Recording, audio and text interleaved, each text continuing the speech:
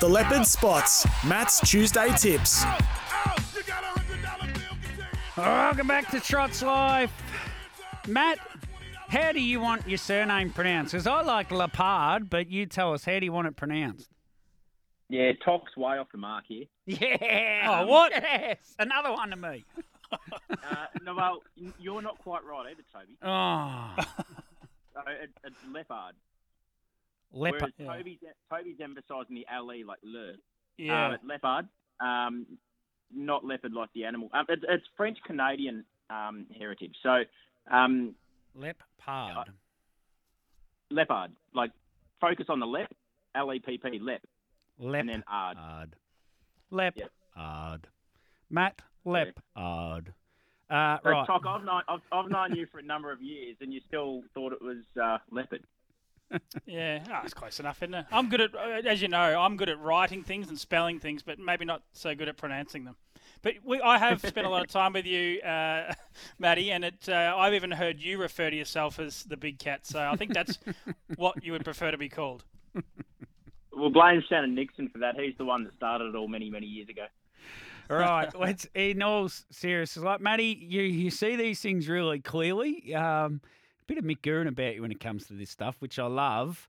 Beyond the Light Open 6 is already in the $3.50. You're in ninth in the Hunter Cup. You're in second in the Ballarat Cup course. So I assume you've got the market up in front of you. What are your thoughts on the Terrain Cup straight away, mate? Oh, that was me that took the $6.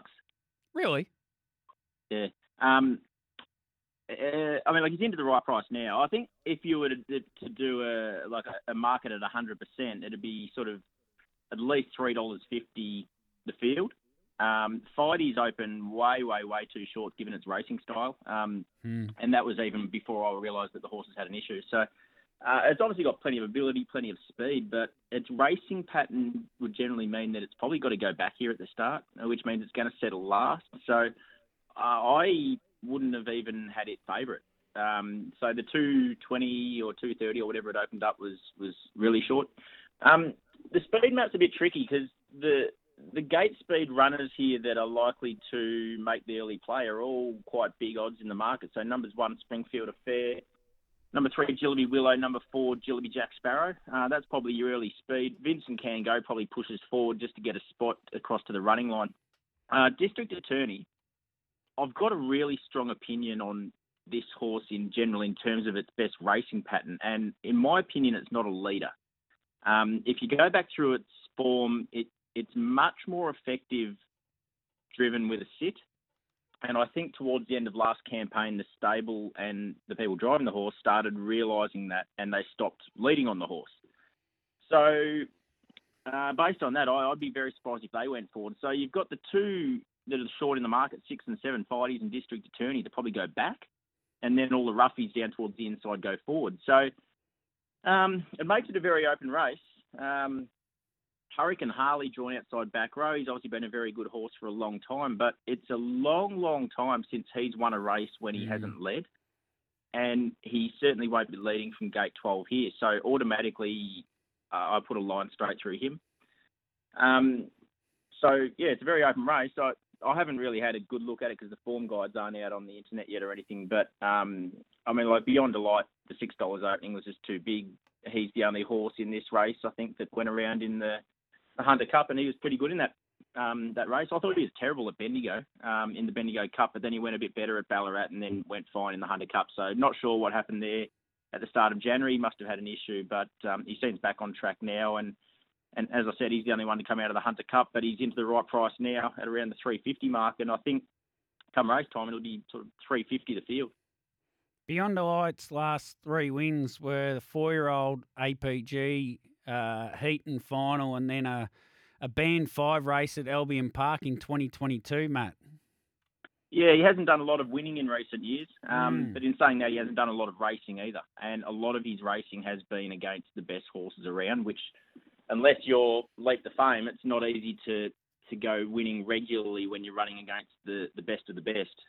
But in saying that, you know, you've got a point. Maybe he has become a bit of a non-winner. And he's not necessarily the toughest sort of animal either. He's more of a speed horse.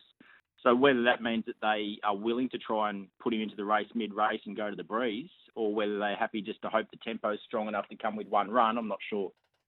Any questions for Matt in the Pacers Cup, Tim?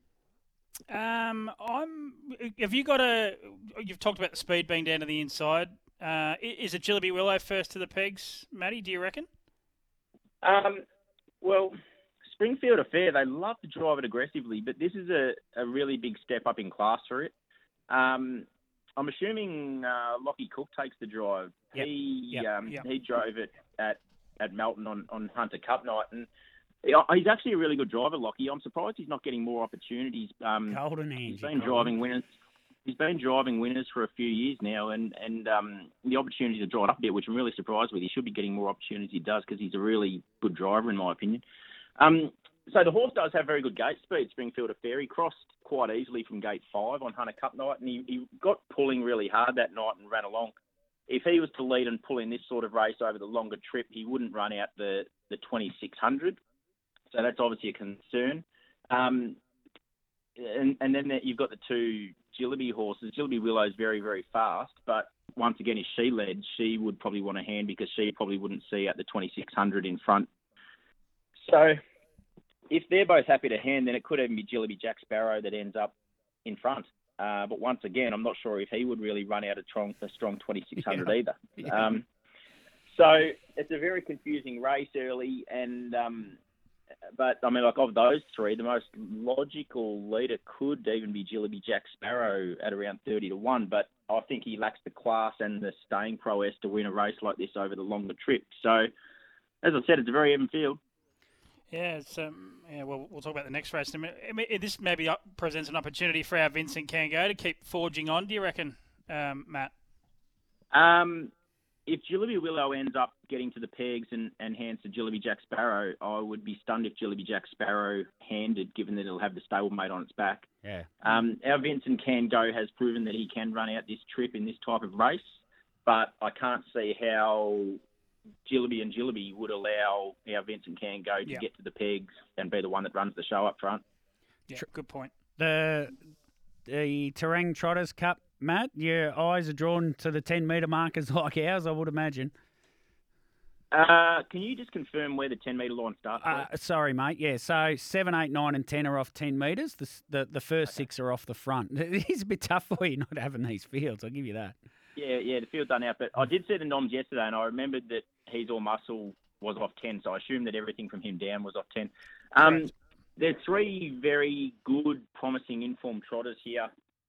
And it's impossible to predict or even have a bet, really, because in my opinion, whoever steps the quickest and settles in front of the others will probably work around and find the front, and whichever of those three find the front will then probably win the race.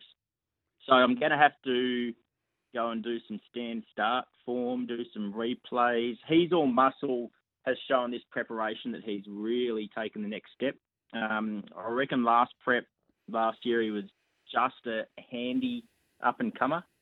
But what we've seen this time in, a couple of dominant wins, and then in the Great Southern Star Heat and final, he showed that he's a boy that's become a man, and he has shown that he can match it with the best, and can lead and cop pressure against the best and still be there at the end. As we saw in the Great Southern Star, there wasn't much between him and Kiyang Chucky. They were leader and leaders back in that final from memory, and there wasn't too much between them. Chucky got up for third, and He's All Muscle was just behind that. And Kiyang Ignite, on ability, he might be better than the other two, but we didn't quite get to see it on Great Southern Star night because he was going to qualify for the final and then galloped at the top of the straight. It would have been good that was in the heat. It would have been good to see him make the final to see how he measures up. So it's very hard to split the three of them. They're all very, very good, very promising. But as I said, a lot will come down to that first 200 as to who steps the quickest. And for that reason, I'm going to sort of hold fire until I do some replays on stand starts and that sort of thing. Car Valley Hotspur, I don't think he's anywhere near as good as those other three. He's shown that when he comes up against the best ones, he can't really match the match. Shepherd and a month ago, I'm Ready Jet covered him easily, albeit she's obviously a very good mare. But then last week at Cranbourne, he really got found out over the longer trip, the 2500 against Mufasa Metro and I'm Ready Jet. And as we've seen in the Great Southern Star, He's All Muscle and Kiyang Chucky are already good enough to line up against, those. If you draw a line between them and like Mufasa Metro through the Great Southern Star, and then obviously Mufasa Metro belted up Kai Valley Hotspur last week. So I can't really see Kai Valley Hotspur matching these other three, and all the ones off the front I just don't think are going well enough. Kiang Zena hasn't come back. She's going dreadfully this prep, and the rest off the front are just not up to it. So it's a clear race in 3, but the market suggests that. Right, Tim, off all of that information, I'm ready to go with my $100 spend, and we'll get to a break. We'll come back with Matty on for some tips. I'll have 40 the win on Kiang Ignite to get back 120. I just think he's just a little bit better than them. And I'm going to have a multi-play or two-pronged attack in the Terang Cup, and I'm looking for the pegs. And I thought Matty said about Jack Sparrow getting to the front and Jillaby Willow being on its back. I'm going to go 5 the win and 20 the place Jillaby Willow at 34 and 650. And 5 the win and 20 the place on Ideal Escape. If Springfield Affair holds up and it's on the leader's back, he could win this race, Ideal Escape. So that's my multi-play in the Terang Cup. Over to you. Sorry, I missed your spend there. So you're spending 50 on each race, not 100 on each race? 100 all 100 total? So, sorry, yeah, cool. 40 the win King Ignite and 5 by 25 Jillaby Willow and Ideal Escape it was, sorry. Cool. Well, I'll have, in the Trotters Cup, I'm having 25. I'm trying to turn a profit here, and I'm convinced the winner will come from numbers 7 or 8, and Matty's given me a push in that direction here. So I'm 25 a win Kiang Ignite and 25 a win He's All Muscle, both around the $3 mark. And I'm going to have 50 a place on Jillaby Willow. I like her chances of getting across and running a drum at $6.50 on the fixed odds. So I'm having 5 by 25 Jillaby Willow, and you're having 50 to place Jillaby Willow. That's very interesting. Terang Trotters Cup, I'm backing Kiang Ignite, and you're backing Kiang Ignite. So we're in cahoots here. Tim, thank you so much, mate. I'll let you go, and we'll do it all again next week. Sounds good. See you, boys. See you later, mate. Matty, See you, Talk. Stay there. Matty, we'll be back the other side with some tips for today. Welcome back. Second hour is locked away now, working the ad breaks. Paddy Lee at 12.04, Greg Norman 12.20, and Jody Quinlan at 12.40. We'll be talking Terang Cups. But before that, we've got some races today. We'll get some quick tips off you, Matty, for today's Around the Grounds, Ararat, Menangle and Albion Park. Yeah, so let's go to Ararat first. I'm not generally a big fan of betting at Ararat. I just don't really like the track and the way it plays. But I've had a few bets there tonight. So we'll go to race 4, number 3, I'm Eugene. Hoping it can lead all the way. It'll be all or nothing at the start, but hopefully it can cross. And if it does, it'll go well. Then we'll go over to race 6, number 8, Done Well. Plenty of hot speed off the front row, so I can poke through early and then go to the breeze if needed and hopefully be too good. And then race 7, number 1, Normandy Nugget. Michelle White, not a driver I'd normally back, but I think ticks all the boxes here and can hopefully hold the front from gate 1. And if it does, it'll go very, very close. So we'll go over to Menangle now. Yep. Race 6. I've backed one at a big each way price here. Number 7, Warita Boy, for David Thorne and Jack Trainer. I reckon they've been driving it wrong. I reckon it's a sit sprinter, and from the wide draw, it gets that chance to be driven appropriately today. And I think at a big each way price, it was a really good bet. That's race 6, number 7, Warita Boy. Race 7, number 6, Has the Courage for Robbie Morris. It's had a handful of runs for the stable now, and its last run indicated that it's ready to win. Made really good ground in a 27-2 last quarter, so it gets its chance today. And race 8, number 6, Our Uncle Jim. This is a horse that has been racing in Metro grade in stronger races than this, and it as long as it can slot in and just settle sort of in the running line, 1 out, 2 back or something like that, I reckon it might run over them late. So that's race 8, number 6. And if we go over to Albion Park, yep, a couple of bets there. Race 6 is a really good race. There's 2 very, very smart 3-year-olds here, Dally Rowe and Fact Finder, and I think they'll both go on to become, Queensland Derby types. And I think Dally Rowe drawing the front row can zip across and lead here. I think he can get across to the pegs, and if he does, Pete McMullen in front, there's none better up there in Queensland. So Dally Rowe, race 6, number 5. And then race 7, which is a veterans race for the 7-year or older horses, and Bombardier Jujon comes out of much stronger races. He gets back to veterans grade here after running some really good races in strong Saturday night grade, and he has the toughness to push forward and get to the breeze. And if he breezes or even leads, well, if he leads, he's immoral. If he breezes, I think he can still win. So that's race 7, number 5, Bombardier Jujon for Trista Dixon, which I assume Grant is still travelling with Leap to Fame, given that he doesn't let that horse leave his sight, and therefore Trista is doing the stable driving. Can't blame him. Matty, thanks so much for your contribution, mate. This concept of this show is working so well, and to add you into it is absolutely sensational. Beyond the Light into $3.50, and Jillaby Willow in after Tim and I tipped her, $21 and $4.33 she's come into. So off the back of your analysis and our tipping, we're creating some turnover on harness racing. It's very important. So we thank you, mate, and hopefully we can slot you into the same spot next week. Thanks, Toads. See ya. There's Matt